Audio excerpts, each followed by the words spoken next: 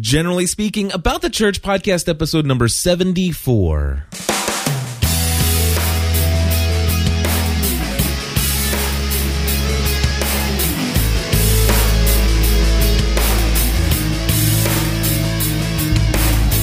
Hello, everybody, and welcome back to another episode of About the Church. My name is Cliff Ravenscraft. And my name is D.G. Holmes. Have you ever wished there was an episode of the About the Church podcast where DG and Cliff were on opposite ends of the spectrum as far as something that we believe? Well, if you need that, you're going to get it today. That's right. We're talking about the Creation Museum, and also we're going to talk about creationism. A little bit, yeah, and maybe even aliens. We might even get into some alien talk. I'm actually kind of looking forward to that. I know. Because I've actually thought about that, the feedback we got. Yeah. I haven't. Well, the thing is we'll get to it. Yeah, we'll get to it. Where do you think we should start today? I don't think we say should the start, beginning. Because my wife says that all the time. Come on, yeah. what are you talking about? And then the other day she was literal because I said, where do you want to start it with the vacation? And she goes, how about at the beginning? And I'm like, I always thought the best place to start was at the beginning. And I was like, she actually meant the beginning of vacation. Oh, okay. She wasn't being sarcastic. Exactly. I'm like, oh, you meant start at the beginning. That's fine. Anyway. Yeah, no, I won't be cheesy, sarcastic. I think we should start with, we love you, listeners and viewers. Uh-huh. Oh, wait, was that cheesy? Let's Do we need to wipe out the cheese whiz and crackers? Yes, I think so. What is it about? What is it? Side note: what is it about Cheese Whiz? That stuff is so good, and yet I know it is probably like organic. It's like it's anti-organic. Can I tell you something? It's like the holiness presence of God. Like nothing unholy can be in the presence of holiness. It's like nothing organic can be near Cheese Whiz. Yeah. Well, let me tell you about Cheese Whiz because it does. It tastes so awesome. You put that stuff on Ritz crackers. I love but it. can I tell you something? I have not had that probably in the last 14 years of my life. I'm right there with you. And you know why I have not? Why? Because this is my memory of Cheese Whiz, and it is burned into my mind. Oh gosh! When I was a child, probably my son's age. So Matthew is 7 years old. Okay. When I was a child, I used to go to stay with my real dad and spend the night from time to time on the weekends and stuff. And my uncle, his name was Melvin. So my dad's brother lived at this house as well. And he was a diabetic, very heavy set guy. I mean, his room, his bedroom was nothing but candy. And I remember he used to stay up late at night and let me watch Johnny Carson with him and all these other things. And he would just eat candy and stuff. But the one thing I remember, and it's burned in my head, is he would always have about 5 cans of Cheese Whiz sitting up on his dresser. And he would have the big box of Ritz crackers. And he would would pass me some and pass some. And all I remember, I'm sure that years of my life spent sitting there watching him do that. And I don't know how old I was when he died, but he died because of his complications with his diabetes. Well, that sounds like boom. Logical. You're like, all he eats is Cheese Whiz, crackers, and candy. Yeah. As a diabetic. So, yeah, pretty much. And that Cheese Whiz in my mind equals death for diabetics. Oh, my gosh. Yeah. So that's scary. I don't eat Cheese Whiz. Well, Kicker in here, he actually said that the crazy part about that is you got to get the hard chunk of cheese out first. Like yeah. It's in there. Yeah. You got to squeeze that part out first. Nice. Let's talk about something that might be remotely directly related to the church. Hey, I don't care what event you're at. You can probably find, if it's a youth event, there's probably some kind of Cheese Whiz that's been there for 20 years. Probably. Anyway. Probably. No, so, I went and the Creation Museum, for those of you who don't know what it is, Daniel, who's in our chat room, actually put a link to it in there. I think it's I'll just say it for those. Should be creationmuseum.com. .org. Creationmuseum.org. Okay. And they invite pastors every so often to and .com. Either one works. Yeah. Okay. They invite pastors to come for free, just to go through it and just let you see it and things like that. And they actually give us it's like really nice lunch afterwards and Famous Dave's barbecue. And so anyway, but you got the full deal. I mean, You went to one movie thing, which was, I mean, it was cool. I mean, you know, like Honey, I Shrunk the Kids, like Honey, I Shrunk the Audience in Disney World. Have you ever been to that? No, I haven't been to that. Well, it's like 3D, although they don't have the 3D part. But like as you're watching it, like they'll say ants will get loose in the audience or whatever, and they have like stuff that'll slap your legs. Yeah, that's like a rat's tail or something like that. And they'll have something breathe in the back of your neck and stuff like that. And when the dog sneezes, water like hits you in the face from the chair in front of you. I didn't see that. All I saw was the planetarium thing when I went there, but I didn't see. Oh my gosh! Yeah, you need to go back. Holy cow! Yeah, seriously. I mean, and I think I don't know what they called it. I forget what they called it. It was like the Super Experience movie thing or something else like that. So anyway, so I went to that very first, and it really was kind of special effects theater. Thank you. It really was, it's entertaining. It really did kind of do a decent job of basically just saying, hey, this is what we believe here, and this is what you're probably going to find when you're here. Right. So it's a great kind of introduction, and it's lighthearted. It's funny in some cases, although there are some parts of it that are just so typical that, you know, the person who believes in evolution is this really dorky science teacher, you know, kind of guy, or scientist, the lab coat kind of thing. But Planetarium was awesome. I can tell you right now, I actually really appreciated and loved the Planetarium stuff. Yeah. They just did a great job of showing you the scope of the universe. And I was just blown away, though. Although they really need to fix the focus on that. When we were there, it was blurry the whole time. And, you know, I'm just like, Can I help you guys out? Can I please go tweak the lens there because it's out of focus a little bit.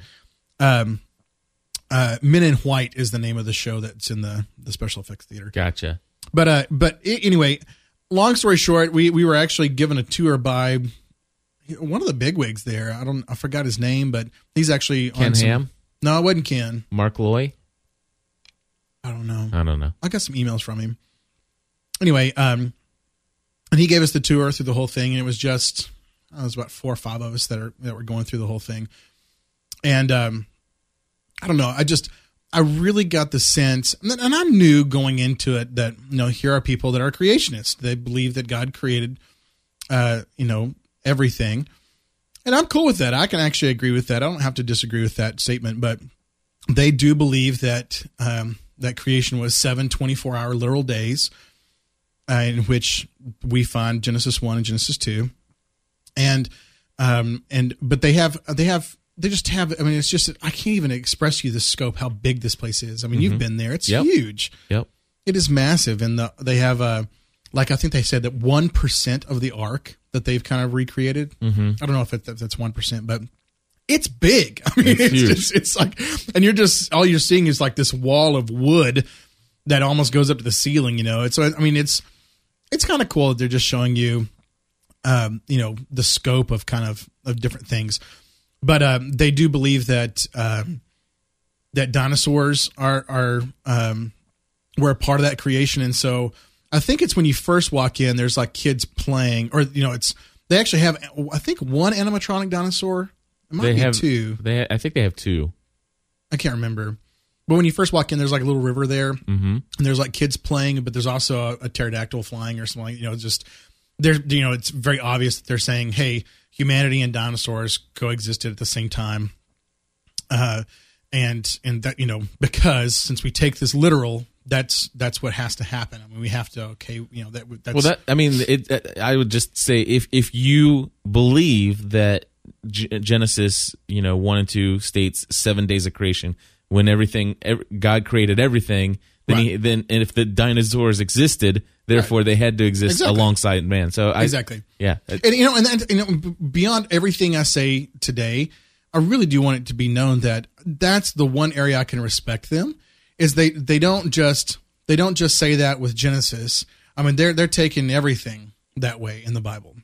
So I mean, their paradigm, they stick to it. You know what I'm saying? It's like they don't just pick and choose what they think is literal. They do believe that it's literal, the literal words of God. So well, and I would have to say, and I can't say for everybody over there, because my theology has come from so many different, has been inspired and influenced by so many different various places. I can't say that it's come from a creationist standpoint, but I don't think that they take the entire Bible literally, because there are some scriptures in the Bible that are not meant to be literal. And I know that some people, like yourself, may even argue that Genesis 1 and 2 was not meant to be literal. Right, and I would.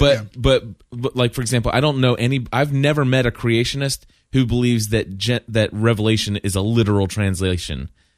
Oh, okay.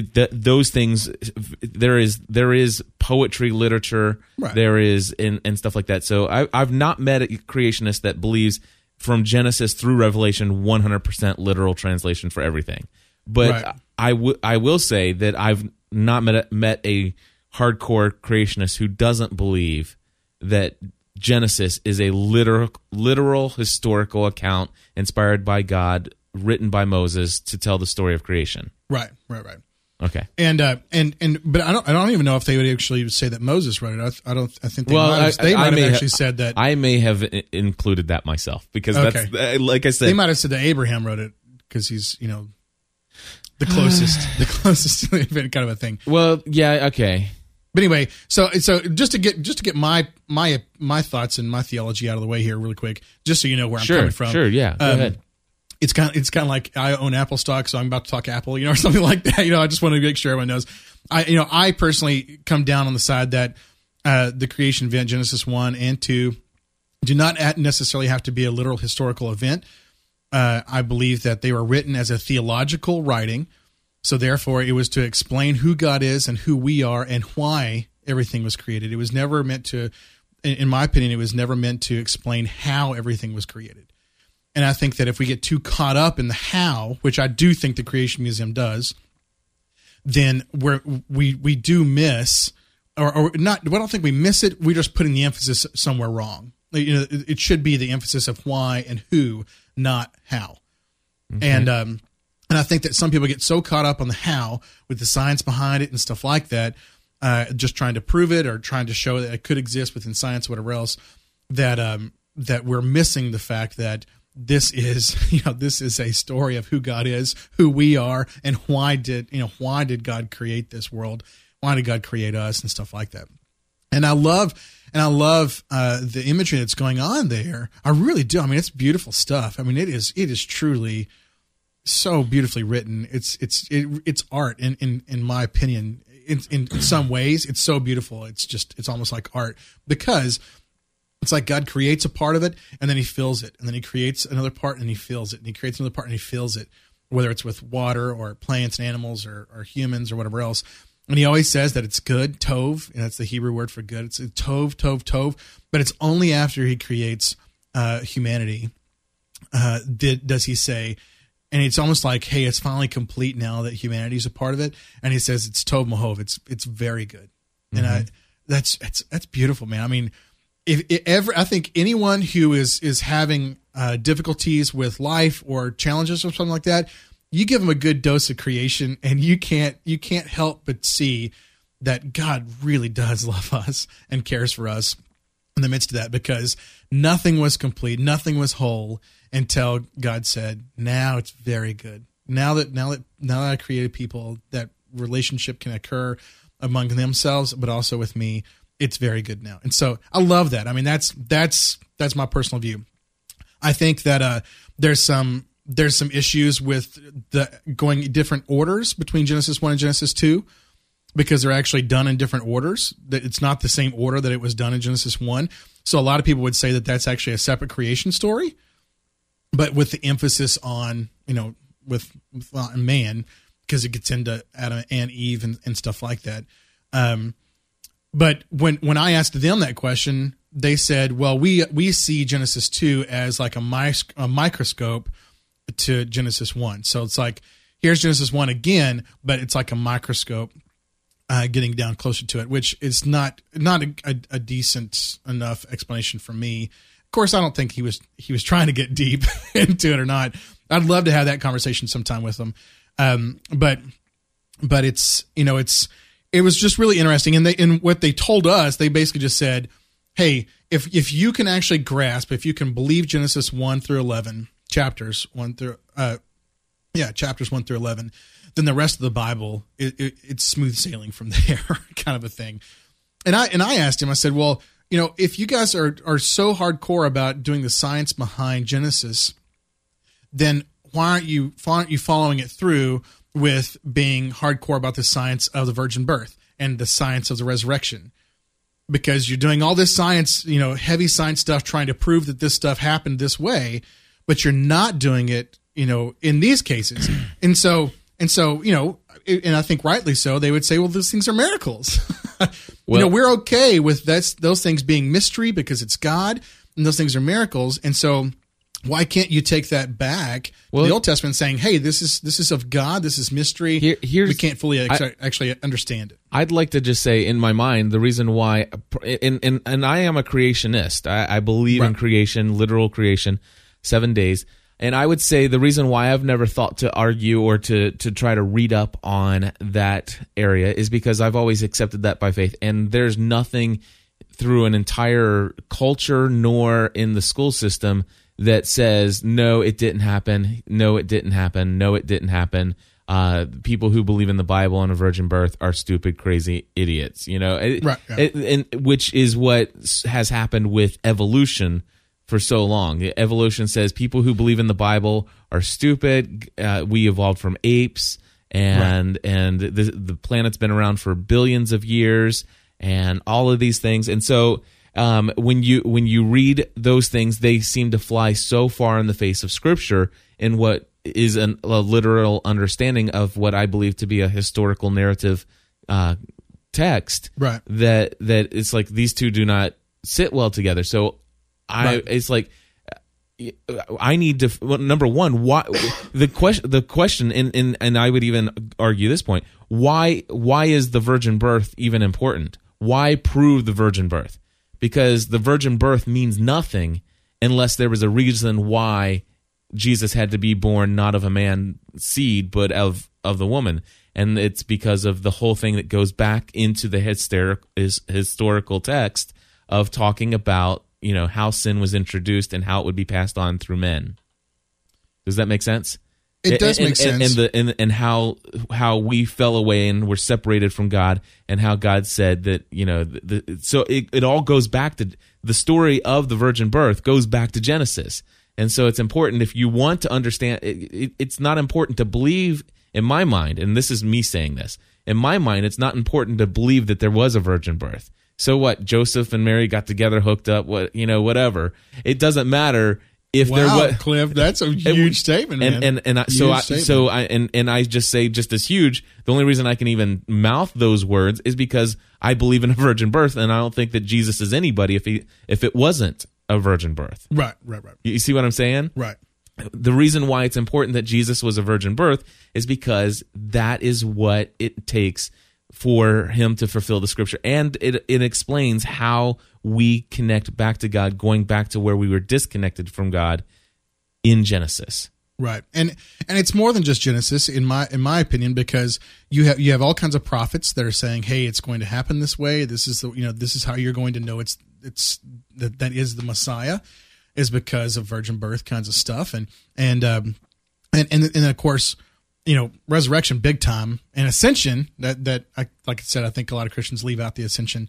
Like we're in Eastertide right now, so we're celebrating the resurrection, but Christ is going to ascend, because if he didn't ascend, then he just would have died again, and there would be no difference between him and Lazarus. Right.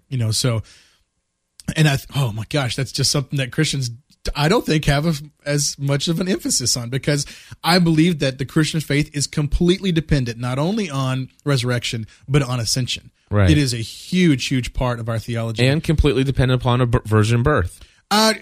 Some people would agree with that. Some people wouldn't. You just said it wouldn't.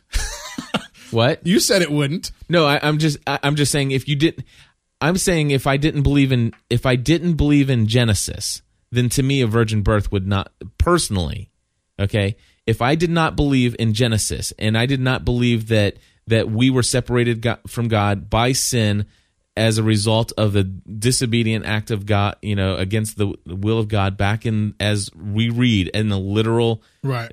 Adam and Eve kind of story. If if Adam and Eve, if the story of Adam and Eve is just a fable to help explain how we broke in relationship, then to me the virgin birth is not that important, and then Jesus is not. There's no need for Jesus to save us and to restore us. Oh gosh, I completely disagree with that. I mean, if Genesis 1 and Genesis 2 were not a literal event, then it is still attempting to explain who God is and who we are, what our nature is. That our nature in and of itself is one that is selfish and not selfless, and that God desires a relationship with His creation, on and on and on and on, and so I have no problems with it not necessarily being a historical event that had to happen this way. I really honestly have no problems with that, and the virgin birth is still just as important to me, even in the midst of that. So, do you think the virgin birth is essential to Christian doctrine?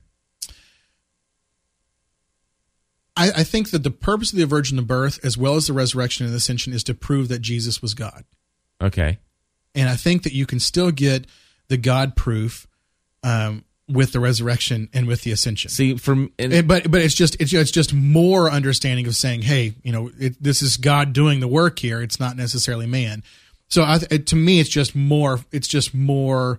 I don't want to say fodder because it's like a military, like aiming at stuff. It's just more. I don't know. It's just I'm trying to say the word I'm trying to find. I don't know. It's just more evidence. It's just more evidence. See, for me, that's not what the virgin birth is about altogether at all. For me, my understanding, and again, my theology is influenced from various places where I've grown up in the church, so and what I've read in the scriptures. Right. But for me, when I think about the virgin birth, it has more to do with the fact that Jesus Christ was 100% human, but was without sin. And right. My understanding, and 100% God. And 100, I understand that. Yeah, but, just, okay, so yes, 100% God, but also 100% human, sure. But without sin. And the only reason he could be without sin is because he was not born of the seed of man. I've heard that a ton of times in my life. I've never heard that. I have that sin is passed down. I'd have to look that one up. Yeah, but I just have to say, because I love to say it. I used to always say in high school, it's Holy Spirit sperm. It's not human man. Right. I don't know. That's just it all. Yeah. And so that's in my like, mind. Yeah, exactly. But why do you have to say that if he's fully man, then he would have the tendencies of man to and I don't think it would be dependent upon man's seed if he's fully human. Well, I'm talking about the nature of sin. We're born separated from God because of that, and it's passed down from generation through generation, right, through the seed of man. That's what I've always been taught, and I don't know if it's just an evangelical thing or not, but this is what I've been taught all along. But then you have Christ every now and then who's walking around saying this guy was not born this way. It was not because of any previous sins that he was born this way. No, he was born this way so I could show my power. I'm just saying it's not always necessarily. This isn't physical. I'm not talking about physical. You're talking about sin in general. I'm talking about born with the nature of sin. I am born a sinful man. Right. Jesus Christ was not born a sinful man. Okay, yeah. I mean, I don't disagree with that. But every other man has been born a sinful man. Sure. Yeah. And for me, from what I've always understood is that so sperm evil is one kick. Seriously, it's the seed of man. That is what I've and Ramen Noodle says he's going to get the reference for me. But I don't think it's necessarily the seed that is the reason that we are sinful in our nature. I think it's just our nature. Okay, he's got it here. 1 Corinthians 15, 21 through 22. Let me pull that up here real quick. I actually already have Bible Works up. All right, and then so we'll get it. Oh, you already got it? Yep. Oh, it didn't pull up. 1 Corinthians. Oh, it didn't put the dash in there. There we go. No. Oh, gosh. 1 Corinthians 15. Why is Bible Gateway not working? Oh, it's because you're looking up for a word. Is that what it is? Oh, yeah, you're right. Here we go. No, it's Still still didn't not. get it up. Is I there? don't know. I don't think there's. I don't think there's a 1 Corinthians 15. All right, so chat. Yeah, there is 15.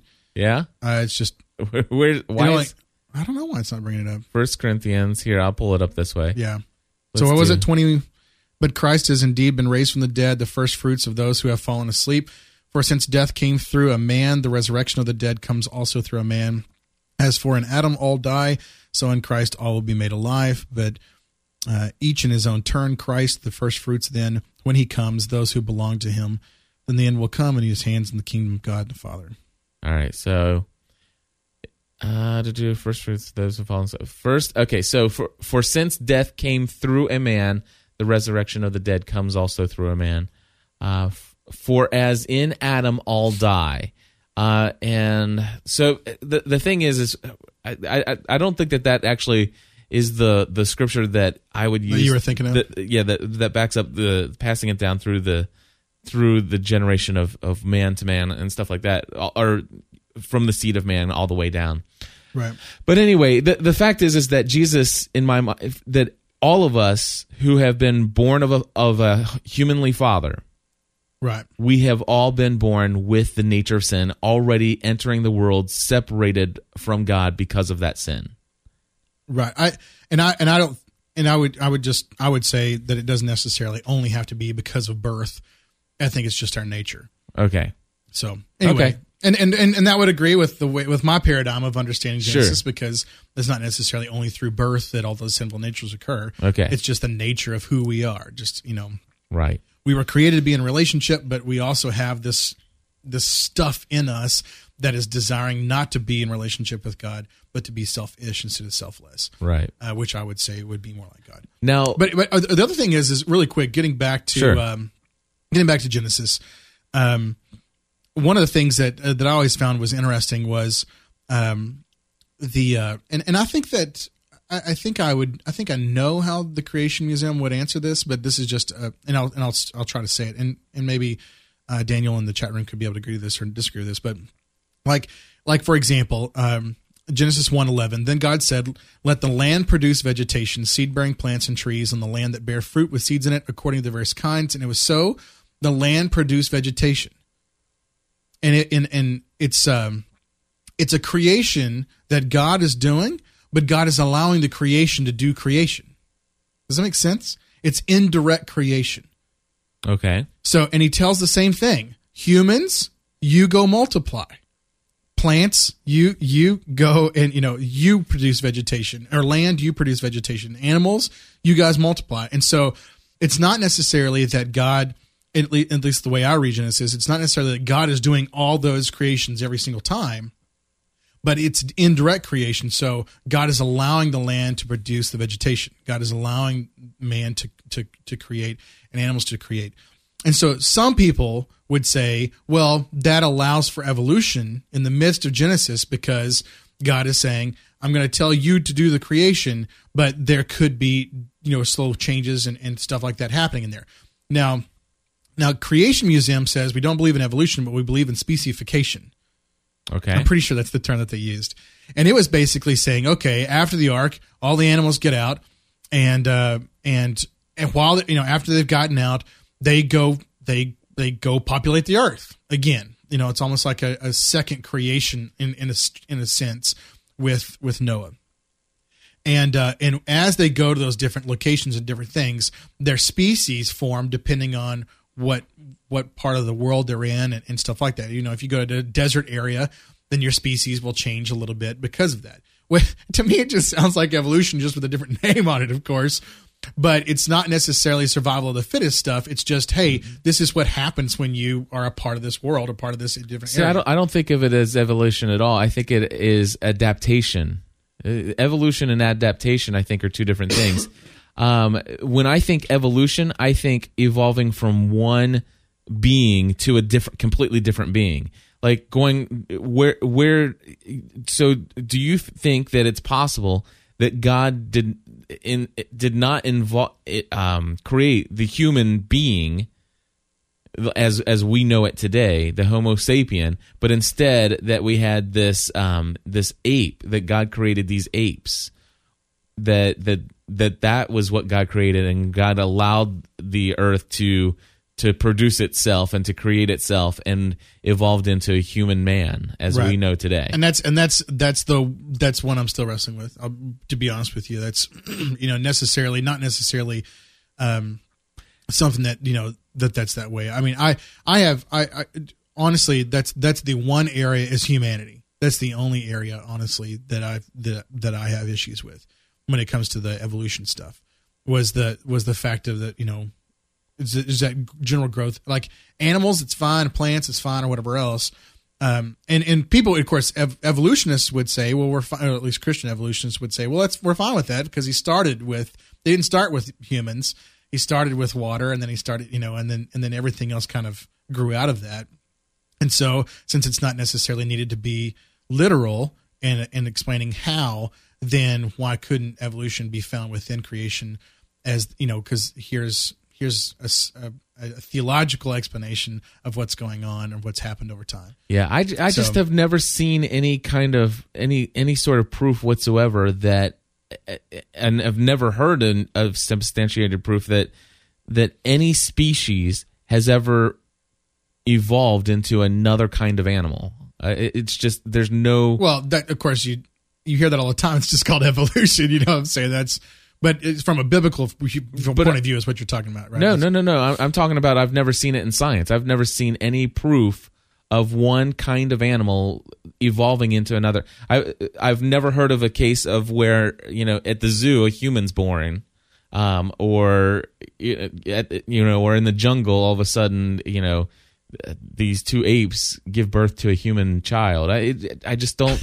They're not saying that in evolution. They're saying it happens over millions of years. Of course, You're not going to see there's a human out of two apes at the museum. But okay, but it happens over millions of years. But why is there no gradual change? I mean, why are we not seeing? I don't know. My thinking is okay. I mean, the evolutionists would say the reason you're not seeing it is because you haven't been around long enough to see it. I mean, where it's like they would say, and this is I'm talking evolutionists here. I'm not talking creationists. They would say you've got this much time that it took, and humans didn't show up on the spot until like right here, and all you're actually seeing is this much. We showed up right here. Of all this time, you're only experiencing this much time, and so that's when they would say, I'm just explaining how they would explain it. Yeah, DG, Daniel's saying, but they are saying that change is from one kind of animal to another. Well, even more so, they're saying that it's from plant to animal, and from single cell organism to animal. Yeah. So it's even more than that. I think it's more than just animal to animal. Yeah, I don't know. When I read Genesis, maybe I'm just and for me, like I said, this is I found myself a little bit more defensive of creationism than I thought I would be, because to be honest with you, I do know that many of my creationist friends believe that if you don't believe in Genesis, then you're going to have some issues. And you even said at the museum, they told you, if you can believe Genesis 1 through 11 literally, then the rest of the Bible is going to be smooth sailing. Right. But they'll also tell you that if you don't believe in the literal account of Genesis 1 through 2, or the early part of Genesis there, that it starts to really raise questions about the reliability of the rest of the scriptures.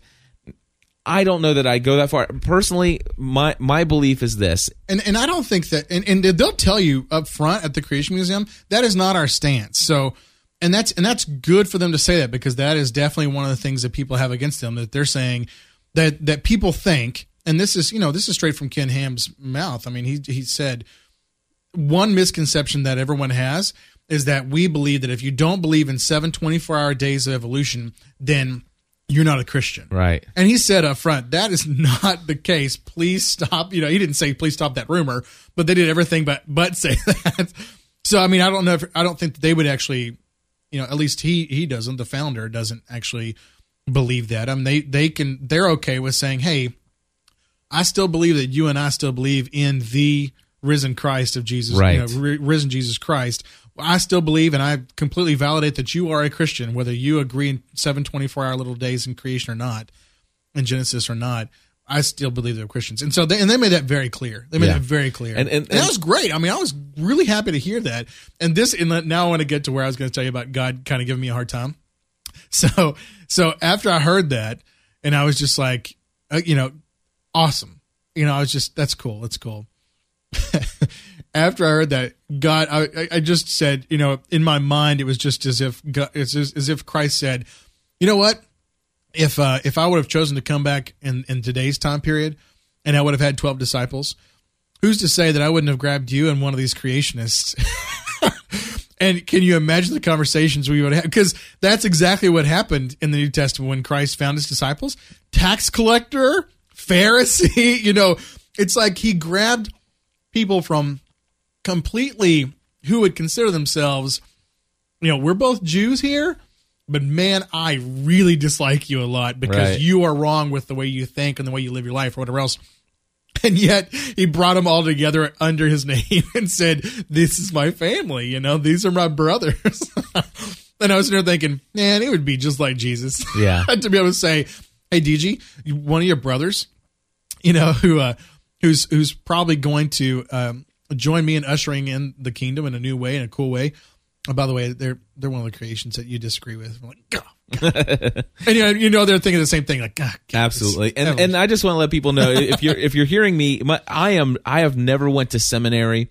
I was associate pastor for a short period of time and have been involved in ministry in staff positions of leading small group Bible studies. I took a couple semesters at Nazarene Bible College in Colorado, but it was more New Testament studies than it was Old Testament. I've definitely seen a lot of materials from the Creation Museum, and so far I have seen a ton of stuff that just reaffirms what I already accepted to be truth. And so I honestly do believe in the literal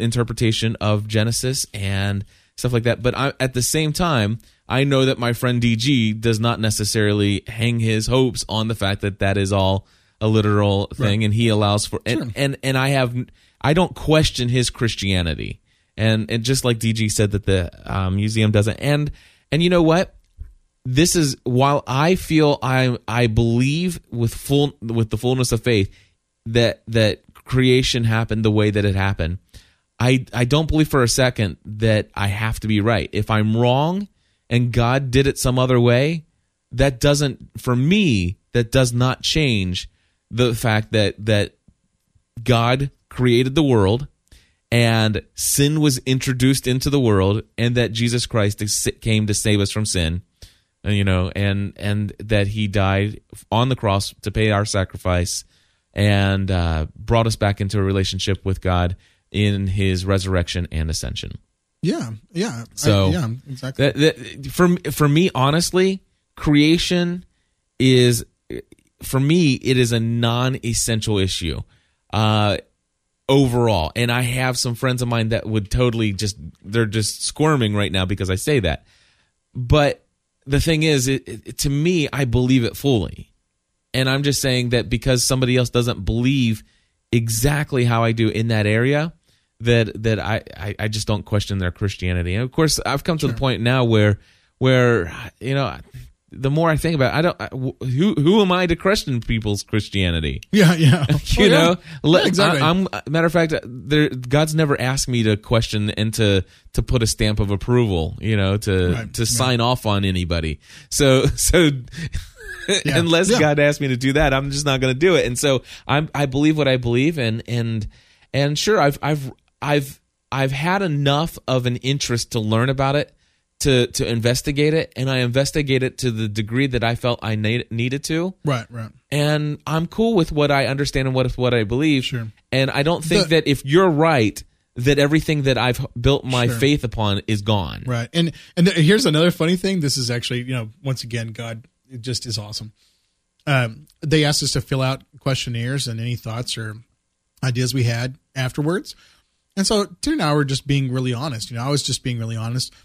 And I just said, I wish there was some place where you could actually allow people to ask questions before they came in, saying, and getting some of those things out by saying, hey, I heard that you guys don't believe that I'm a Christian if I don't believe in 7 24-hour days. I wish there was a place for people to be able to say those things, and then I'll give them an opportunity to be able to address those things. You know what I'm saying? And that's what was my suggestion, was saying, I know it'd probably be impossible because it'd make every tour like 12 hours long to have like this brainstorming area over here and just get out all the misconceptions and get out, at least you would know who you're giving the tour to, and then you could actually address those issues as you go through. Right. I thought that was a pretty, that's not me dogging them or disagreeing with them or anything else. It actually is me kind of helping them, I thought. But Tiffany did say that the tour guide that we had was she just found it really hard to listen to because he was very passionate about stuff. Mm-hmm. And he was very proud of how God brought everything together and how, all these amazing people came together to be able to make this happen. And I forgot how expensive this place was, but I mean, this place was a lot of money. Mm-hmm. And, and of course, one of the arguments I'm sure they have to deal with all the time is, wow, if you would have spent half this amount of money helping to solve hunger issues in the world, I mean, golly, it just seems, but I have the issue with people building these big, huge churches too. Man, why do you think it has to be dependent on this big building? Yes, there's advantages and disadvantages, blah, blah, blah, blah. But one of the things that I did is I had a plastic bottle of water, and after we went to the Experience Theater, I asked her if they recycled, and she goes, "No, just throw it away." I was like, "Oh God." I was like, okay. And another thing that you guys could learn from this, you guys of all the people in the planet should be jumping on the green bandwagon. You guys should be all over that. You should be teaching people how to plant organically, how to love the creation and how to take care of all those things.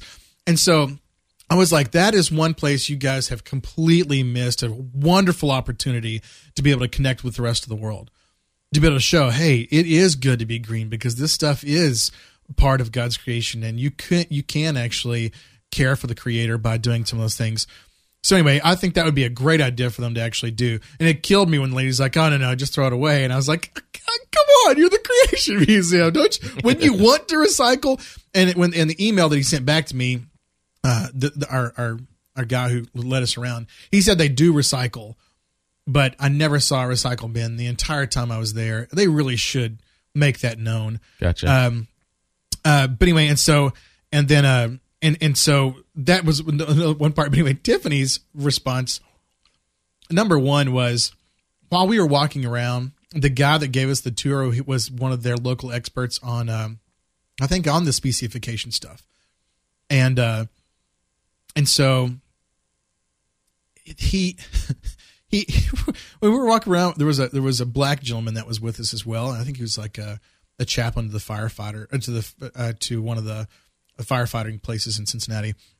And he basically said, up front, he said, if you believe in evolution, you are a racist. He made that statement. Okay. And he said, because if you believe in evolution, then you believe that black people are lower than white people and that they haven't evolved or blah, blah, blah, blah, blah. And so you automatically are a racist if you believe in evolution. I was just like, dude, that is a massive statement that you just made. And when Tiffany heard that, she dismissed everything he said. He completely lost her. Yeah. I mean, completely. That was on somebody with the Creation Museum. Oh, yeah. Like big time, dude. I mean, he in the packet they gave us, he was one of the DVD's main speakers. And it says that statement has to come with explanation. Well, I'm sorry, Ron. I'm sorry, Daniel. He tried to explain it, and it didn't work out very well for me or my wife. I mean, that's a huge, huge statement. Yeah, I've and never he said heard that anything like that. He said that he actually told a radio station that. But then he says, evolution has racist roots. Well, let's bury those roots then, man. Let's not, But it just unbelievable that he said that, and of course Tiffany said that. And the great thing is, this is how awesome God is. The guy who gave us our tour actually responded to our comments in an email back to us. And so he was like, I noticed that Tiffany said that it was the person who gave him the tour was very hindering of the ability to go through the museum. And Tiffany was like, "Oh crap, I got to talk to him about it," which is great. I thought that was classic and awesome. But anyway, I just there were some things I did think it was a huge bit of propaganda.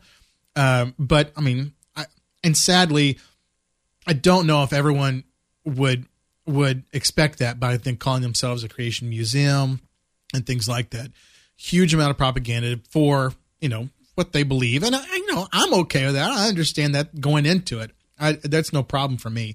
But I do think that it would be wonderful for them to be able to provide that knowledge kind of upfront a little bit more and just say, hey, we really are trying to give you our viewpoint here, and I just don't know if it's built as a museum.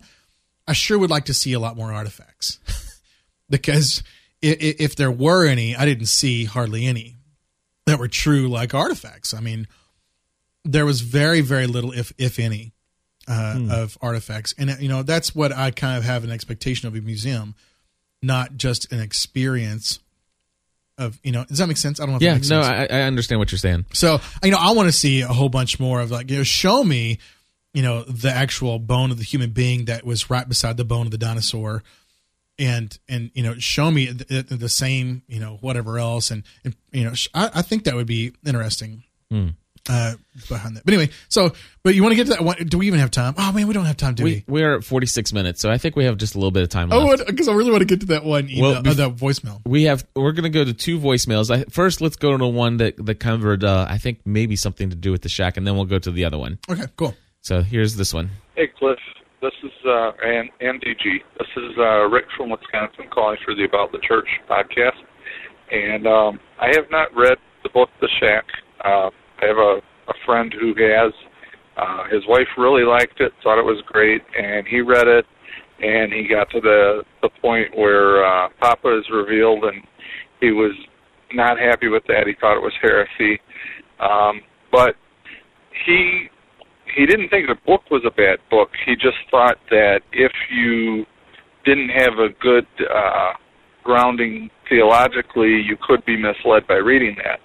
Now, I guess that's true if you are getting your theology from pop culture type books. I think if you're basing your theology on the Bible and you read books like this or the Chronicles of Narnia, you kind of have to take them for what they are as a book. And I don't know, if someone who has no Christian background reads that book, whether they would adopt that idea as a right interpretation of things or not, I don't know. But I'm pretty sure from what you said about the author that that's not the author's intention. So I don't know exactly why people are so against the book. I'm probably not personally interested in reading the book myself anyway, so I'm not going to get too excited against it or for it. On a different topic, you teased next week's show to be about the Creation Museum. I'm assuming the one that Ken Ham runs there. And I really have wanted to go down and visit it, but I haven't had a chance yet. I've read some of the negative media, the people who don't believe in creation kind of mocking it. I haven't really read anything from a Christian perspective other than I have heard Cliff make a couple comments, I think in particular about Ken Ham's kind of assertion that you must believe in Genesis almost in order to be saved. I'm not sure that you need to do that to be a Christian, but I do believe in a literal translation. I do believe in the literal creation. And it's interesting that starting this Sunday at our church, we have a Sunday school class taught by a guy who's a physics and biology teacher in a public school who's going to talk about origins of life and the different theories. And there's more than 2. So maybe I'll call you back with an update on what I learned from that and after I get a chance to listen to the next show. Thanks. Rick, thank you so much for that feedback. Mm-hmm. Yeah, it's not the Creation Museum that actually believes that, but there are some creationists, maybe some that actually work there, but that do believe that you must believe that strongly. But yeah, very good. So that's cool. Yeah, we kind of got to address that before we even got the voicemail. And thanks so much for the Shack thing. And yeah, you're right. I think that any book that is written at a cultural level that's not the Bible should be used. I mean, it should be interpreted through the Bible and make sure that the theology is correct and things like that. So I put out a Twitter message the other day that I'm reading the book Think and Grow Rich, and it's by Napoleon Hill, and he was he talks about Dale Carnegie and all these other guys, and has this it's one of those kind of self-help, self-improvement kind of thinking, and it's got principles as far as, don't give up. You have to really believe in things. You have to desire, if you want things to happen, you have to desire it to the point where, you understand what your purpose is, and then you'll succeed and stuff like that. And I read I'm reading it, and of course I'm always looking to read things in light of or with discernment of what matches up and what doesn't align with Scripture. But it was funny, I got a Twitter message back saying, "Oh, be careful, be careful." And I'm like, what? I can't read books anymore. They're like, you don't understand that books it's the secret and it's the Think and Grow Rich, and it's this and it's this, and it's like they all have their roots in I forget what it was, but anyway, it's like, can't I just read a book and without being feel like I'm a horrible Christian because I'm reading a book? Yeah, exactly. Yeah, and another book I was going to suggest to you that's been suggested to me that I haven't read yet is called "Orbiting the Giant Hairball." Okay, a corporate fool's guide to surviving with grace, and it's actually really cool because he's a guy from Hallmark. That Hallmark is they're known. You have to be creative in that place. I mean, the only way it's going to continue to work is if you come up with new ideas and different ideas for cards and stuff like that. Well, he's basically saying, well, it got too corporate, right? And so it's his way of saying, hey, even in the midst of the corporate world, I'm orbiting this giant hairball. We still have to be creative. And so it's a lot of people have said it's a great book. So anyway, it sounds like something right up your alley, that you'd have fun with it. It's business understanding stuff, but right. It sounds really good, and it sounds, of course, with a title like that, come on, Orbiting the Giant Hairball, it's pretty funny. What's the title one more time? Orbiting the Giant Hairball. Gotcha. What a title. So anyway, sorry. That's okay. While you were talking about that, I'm looking up this conversation that came out there. So I hear have it. Okay, yeah, I'm like probably 2 pages away from finding this conversation.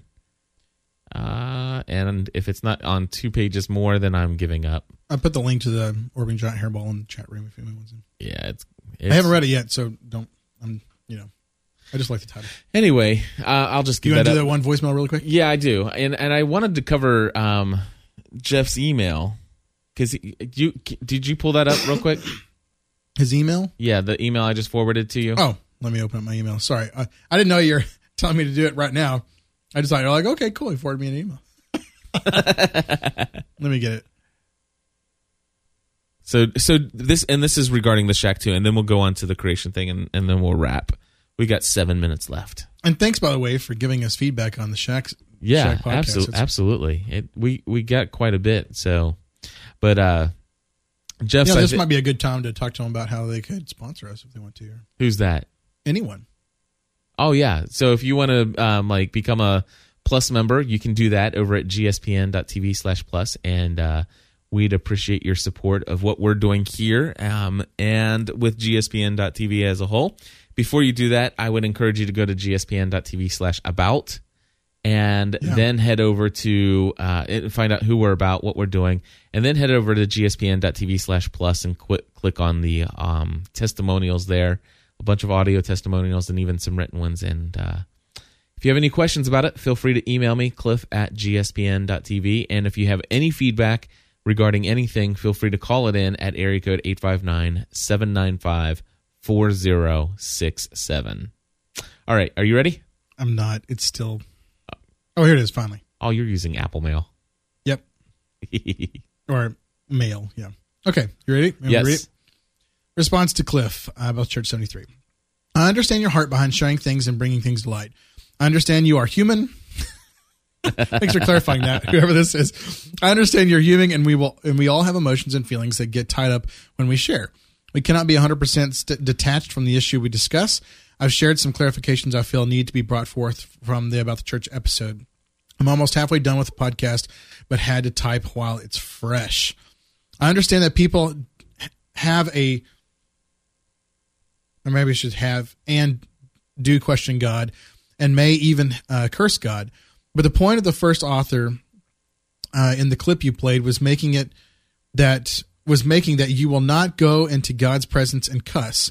Not that God is not Father and we do not have a relationship, but that when we are in God's presence, we will be reverent. If you look into the Bible with Moses and Isaiah, who had encounters with God, they were on their knees and reverent. Yeah, except the time when he yelled at God and struck a rock. And then some other things happened with water. But anyway, Job and others like David did question and voice complaints about their situations, but the difference is that they were not doing it in God's immediate presence. They were doing it in prayer. The argument the first person was making is, if we come into the presence of God as portrayed in the book, it will look different. The next point, Driscoll, and in general about separating a fiction book that contains a view of God and the view of God, a major issue in the churches of the United States is a biblical literacy. People think that they know what the Bible says or think they have a worldview that lines up with Scripture, but it's not the case. So many people call themselves, quote, Christian, but don't fully understand what it means. I know that is not you. However, there is a large population who, parentheses, wrongly, in parentheses, assume if they get something in a, quote, Christian bookstore or by a, quote, Christian author, it's okay.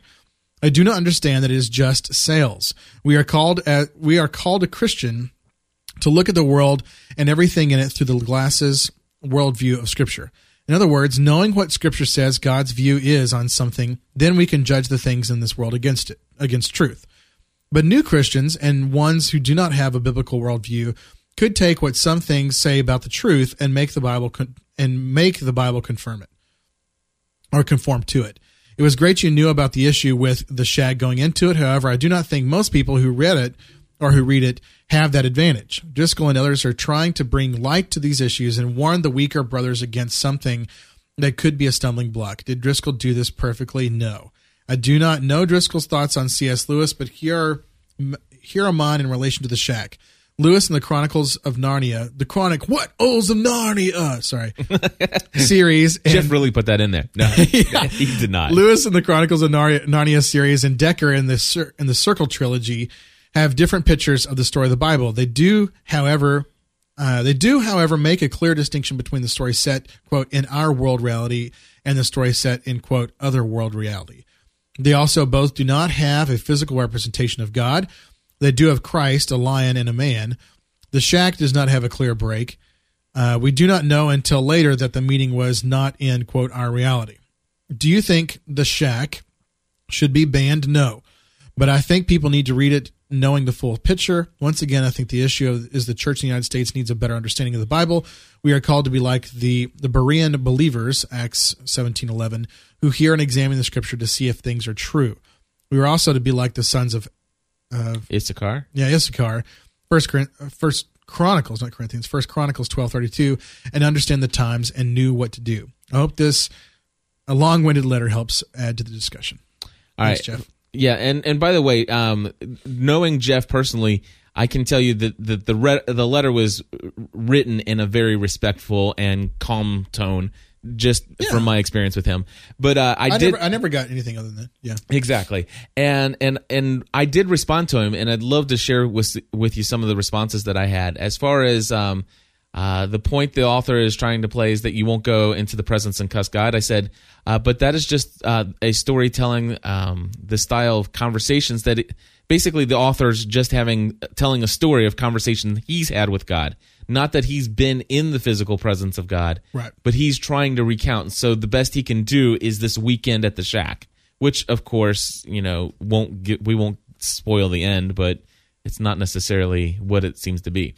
So anyway, as far as the cussing God, and it says here, basically, I wrote back. First off, I'm not sure I could ever imagine what is portrayed in this book ever happening to me, as far as it being in the presence of God for an entire weekend. The story is fiction, and it's simply portraying to his children types of things the author he himself has experienced, which is in prayer. So basically, when Mackenzie in this book is cursing in God's presence, which it's not cursing at God, but cursing in God's presence, he basically says, you want me to forgive that, and if I'm not mistaken, I think he says, you want me to forgive that bastard. Oh yeah, and that's not cursing at God, and I'm sure that people have cursed at God. Oh yeah, even worse than that. So anyway, I just didn't see that as a huge issue. And Driscoll, and it comes across or not Driscoll, but that other pastor, Botsford. And it comes across to saying, "Oh no, God's physical presence wasn't there." Come on, I mean, well, that's getting into huge theology issues of, well, wait a second, you don't think God's presence is there, but somehow his non-physical presence is less than wait. Yeah. Somehow it's his physical presence is more or greater than his non-physical presence. Do we believe that God is always present? You know what I'm saying? Well, the Holy Spirit's more forgiving. It's not actually God. No, that's God. It's just you get into a lot of issues going on there. I mean, are we not able to enter into the throne room of God through the grace of Jesus Christ? Yeah. I mean, I've certainly felt that I've been in the presence of God, but yet I will tell you, when I've actually felt that close to God, it was always in a very. You're not cussing. It was very reverent. That's what they'd say. Yeah. But I was saying, I'm saying, but there are whether times you when feel that presence is there, or whether that presence is there, what makes you think that God is not graceful enough to be able to, and He's big enough to be able to handle cussing even at Him? Exactly. In fact, and that's one of the things that I love, and that's one of the things I believe to be true about the Father. Right. God the Father, and covenant God. Yeah. So anyway, the next point is about the fact that so many people call themselves Christians but don't understand what it means. Here's what I said. I said, you have a valid point here, though I don't think Young is to blame for the fact that people don't understand what Christianity, that they're illiterate biblically. Okay. So I don't think that the author should be blamed. It was never his intention when he wrote the story to sell it to any store. So remember the first pastor who says, and you know what makes this even more deceptive? It's being sold in Christian stores. Right. It's popular. So that doesn't make it any more or less deceptive. Right. Sure. The fact that it's being read by Christians. Right. But anyway, the same. I think the Jeff, who's basically saying, I completely agree with you. Those Christian stores are just as much to blame because they're handing out the stuff to baby Christians as well as mature Christians. I'll tell you what. I'll go into the local Christian store here in Northern Kentucky, and I will be able to pull out some nonfiction things that will blow your mind away that are so anti-scriptural it ain't funny. Yeah. So I mean, and again, this is, and please understand, I'm not arguing against Jeff. He knows my heart. I mean, he and I are good friends. Well, that's another thing that kind of threw me off for a loop there when I walked into the Creation Museum was all the dragon talk. Yeah, dragons, dragon, and they're basing it all off of Leviathan, which and Leviathan is in all kinds of ancient Near Eastern texts, and it's always been like a sea monster, and it's because the seas have always been something that's a scary place. People die on the sea. It goes from a beautiful day to choppy, dead in the water, literally dead in the water in a heartbeat. And so, people. My understanding is that people say, well, you know what? Hey, that's why we always put a monster in the seas, right? Because that's a dangerous place. And if you think about it in the New Testament as well as the Old Testament, that is where chaos resides. I mean, chaos is in the sea, in the ocean.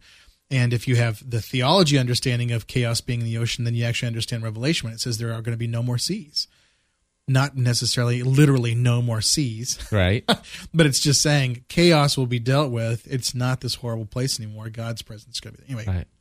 So one of the things I pointed out is that many Christians will buy a Bible that has a lot of commentary in it, which not all that commentary is accurately interpreting every single word that's in that Bible. I mean, there's a lot of contention between that. So and so basically, I said biblical illiteracy is a real issue in American culture. I agree about that. However, I can see how an inspiring story such as The Shack can actually cause people to have a piqued interest in who God is and whether or not these books express about whether or not what the book expresses about who God is whether or not that lines up with what they learned in Sunday school or what the Bible actually says. So I the fact is that I can see somebody who has no idea what the shack is about. Somebody handed it to them.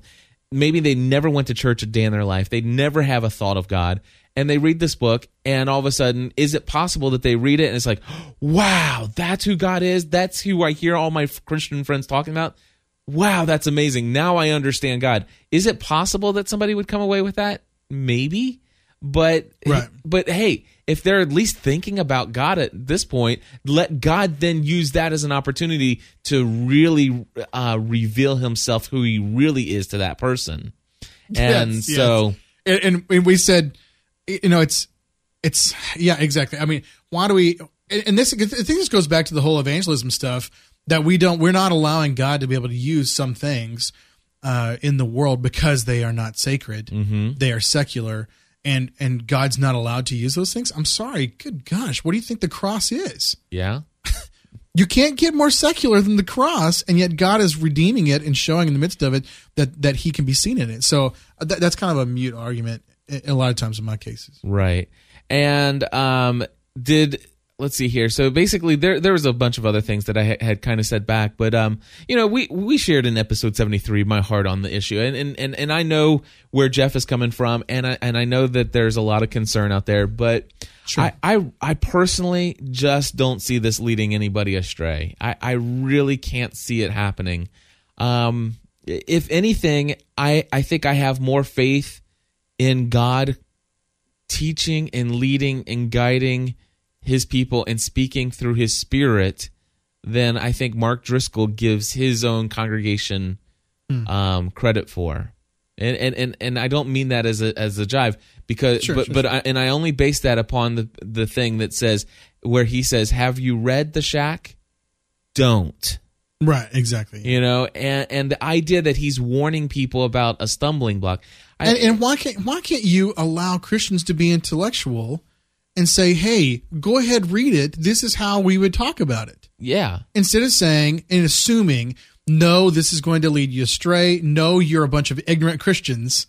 That's what I felt. That's what you're hearing is, my congregation, I have to protect them so much. I can't give them an education to help them use it to be able to teach about who God is. I have to protect them so much. You don't read this ever. And what's so crazy is that audio from the video that I played was from his series on teaching doctrine about the Trinity. Right.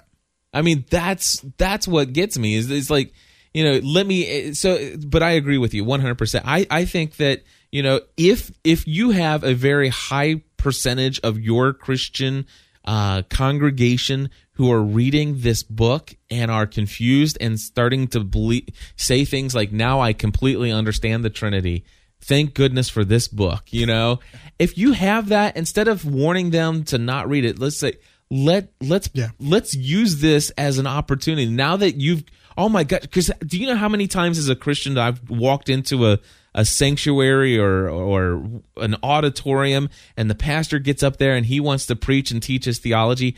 And to be honest with you, it's the same thing I've heard for the last 32 years of my life, or 35 years of my life, or now 36 years of my life. And it's like, I already believe all this stuff. I'm so tuned out, But then all of a sudden I might read the book The Shack, and it's like, oh, I never thought of that. And now it's got my wheels spinning, and not that I'm going to base my theology, but all of a sudden now if my pastor comes to me and says, you know what, there's this book, The Shack, and in a couple of weeks we're going to cover it, we're going to talk about it, and we're going to see how it lines up with theology. Right. It's like, boom, I am, I'm putting my Kindle on the iPhone, application in my pocket, and I'm totally zoned in on this sermon that you're preaching. Yeah. I'm let it pique my interest now. So anyway, all right, one last call and then we're done. Okay, here we go. Hey, GSBN crew, this is Stephanie from Long Beach, California, calling for the About the Church podcast. I just want to let's have some fun here. Throw out a hypothetical, because Cliff, I know you're a big, if not bigger, sci-fi fan than I am. So let's just throw out this hypothetical. Say one day there are aliens from space come down on Earth, reveal themselves. Now, we know for a fact that these are aliens. It's not a Hollywood hoax. It's not people pulling a prank. It's not demons pretending to be aliens so that they can form a new cult or whatever. These are honest to goodness, God-created aliens from another planet. The question is, do you witness to them? Would they be involved in the whole plan of salvation since they are from another planet? Does Jesus' crucifixion cover beings from another planet? Would that even be possible? And so the other question would be, what if the reverse happened? What if these aliens who came down were missionaries and they wanted to tell you all the greatness of God incarnate, I don't know, glop glop in their culture or something like that, where it completely parallels the story of Christ, but it's glop glop instead of Jesus. What do you do? How do you handle that? How do you witness? Do you witness? Or are they like animals that they don't necessarily get covered per se? Just curious on your thoughts, how you would debate that or not. Just curious. For fun. Thanks. Love the show. Bye. Oh, crud. What was her name again? Hold on. Let me... She's from... Hey, GSBN crew. This is Steffi from Long Beach, California calling. She said Steph? I think so. Hold on. One more time. Hey, GSBN crew. This is Steffi from Long Beach, California calling. Stephtus? That's what I heard, Stephtus. But I think it's Steph who is from Long Beach, California. So, Steph, thank you for your call. Aliens. Can I just say that Father Roderick did this series about 2 years ago on his Daily Breakfast. He had a series of segments about, you know, life on other planets and had all those questions. And I kind of immediately dismissed it at first. And then I was like, you know what? That is interesting to just kind of think about. Not exactly sure why I care, but it's fun to think about. It is fun. You and I both like sci-fi stuff. We do like sci-fi stuff. Come on. So, you know, I don't know. I mean, God does not talk about it in the Bible, so I don't know that I have any Christian biblical standing for any kind of thing like that. But as far as principles or what have you, what if they came and told us the gospel of glop glop? I think I might have a trouble with that one. You know, ultimately, it would be really interesting to me. Honestly, it would be really interesting. Yeah. You know, I think just like in Revelation, the early church, when they read Revelation, they literally believed in that 1,000 years. So when the 1,000 years was over with, they had to say, okay, whoa, we got that one wrong. Let's go back and let's try to figure out what's going on here. Okay. So I think that would be kind of the thing that would be happening is people would say, oh, wait a second. And I'm taking this true. I'm taking this honestly. If that something like that did happen, we would say, wait a second. Okay. We have a new understanding of what might have gone on. Let's go back to scripture, just like what we were kind of talking about with the shack stuff, and say, well, is there room for this kind of stuff in scripture? Now, I personally believe that everything that's going on in scripture, it has cosmic, and I'm talking entire universe effects. So would I believe that Christ would have died for them if they were sentient beings, they were thinking, and they could make rational decisions? Yeah, because I believe that what Christ did was for the entire universe. Now, but the question is, were they created here on this earth? And the question is, it's billions of different things. You know? I know. If they were created on this earth, then would we consider them to be like this is it's classic. We're bringing it back in. Are they an evolved form of an animal? Are they an evolved? But the question is the earth the center of all creation? Right, exactly. You know, are we so the question I like to ask, are we so self-centered to think that this is, and the church would imprison you for saying that the earth was not the center of the universe. Wait a second, the sun? What? In the jail cell. Yeah, remember the world is flat thing? So, you know, if there's anything that I do like about going back and tying this into the Creation Museum is that the Creation Museum does not like say, okay, let's forget about all this science. We have to just believe what we read here. But they do have scientists and they do have things. And people will argue that, you know, well, they're going at this. They predetermined in their mind what the truth is.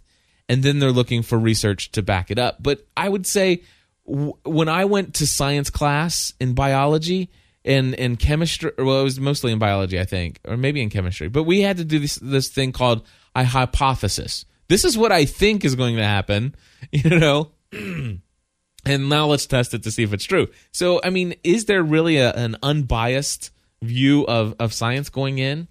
I don't know. But anyway. Yeah. But not to go back on the creation thing, because... but it's still a cool topic. I think it's a cool topic to talk about aliens and what would we do and how would that happen and you know what if in their just like we have multiple religions here, would they have multiple religions there? Would any of them actually completely coincide with Christ?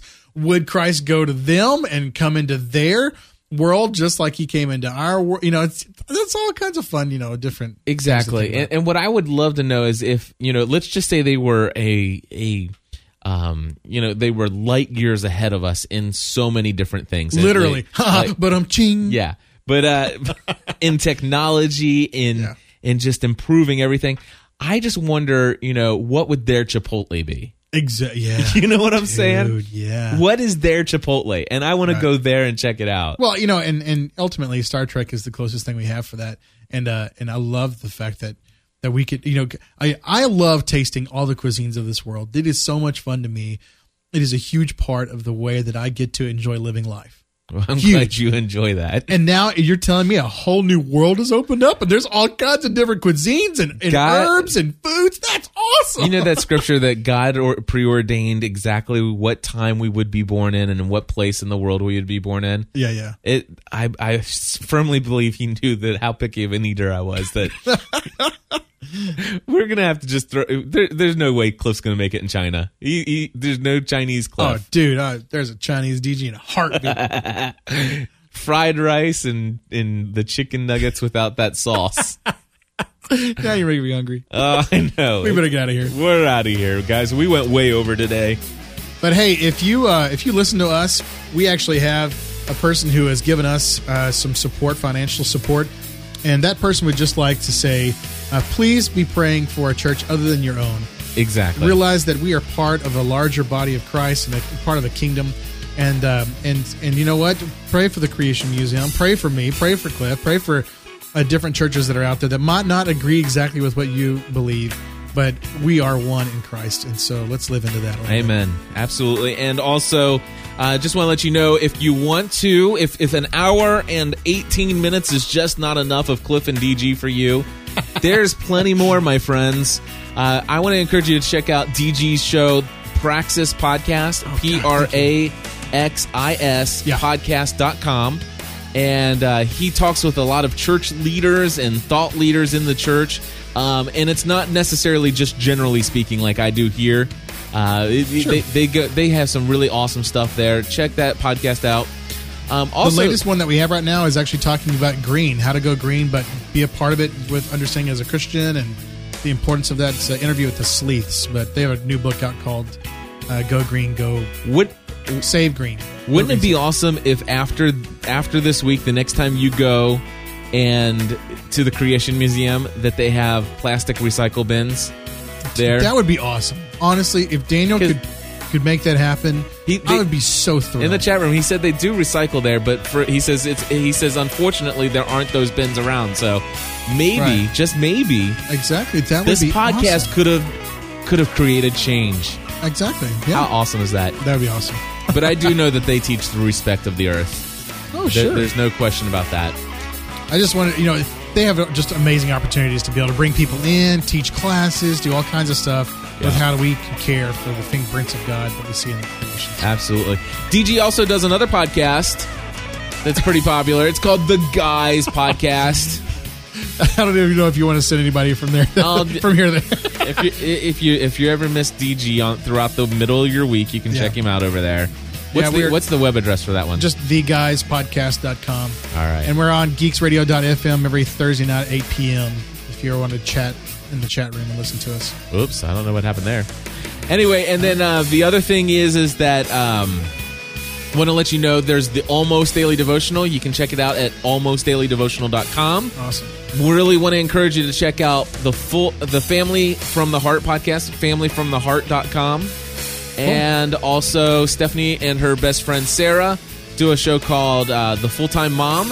But if you're not a mom, don't worry about it. Go check it out. I guarantee you'll like it. I like it. I'm not a mom. And actually, we're talking about possibly rebranding it. So, Ooh, yeah, nice. maybe the Full-Time Friends or something. Some people in the chat room said go check out Cradle to Cradle, the book. Alrighty. Cradle to Cradle. What is that? I don't know, by William McDonald. It's remaking the way we make things. All right. Manifesto calling for the transformation of human industry through ecological intelligent design. Very cool. Just want to throw it out there. God bless y'all. We'll see you next week. Bye. Join the community.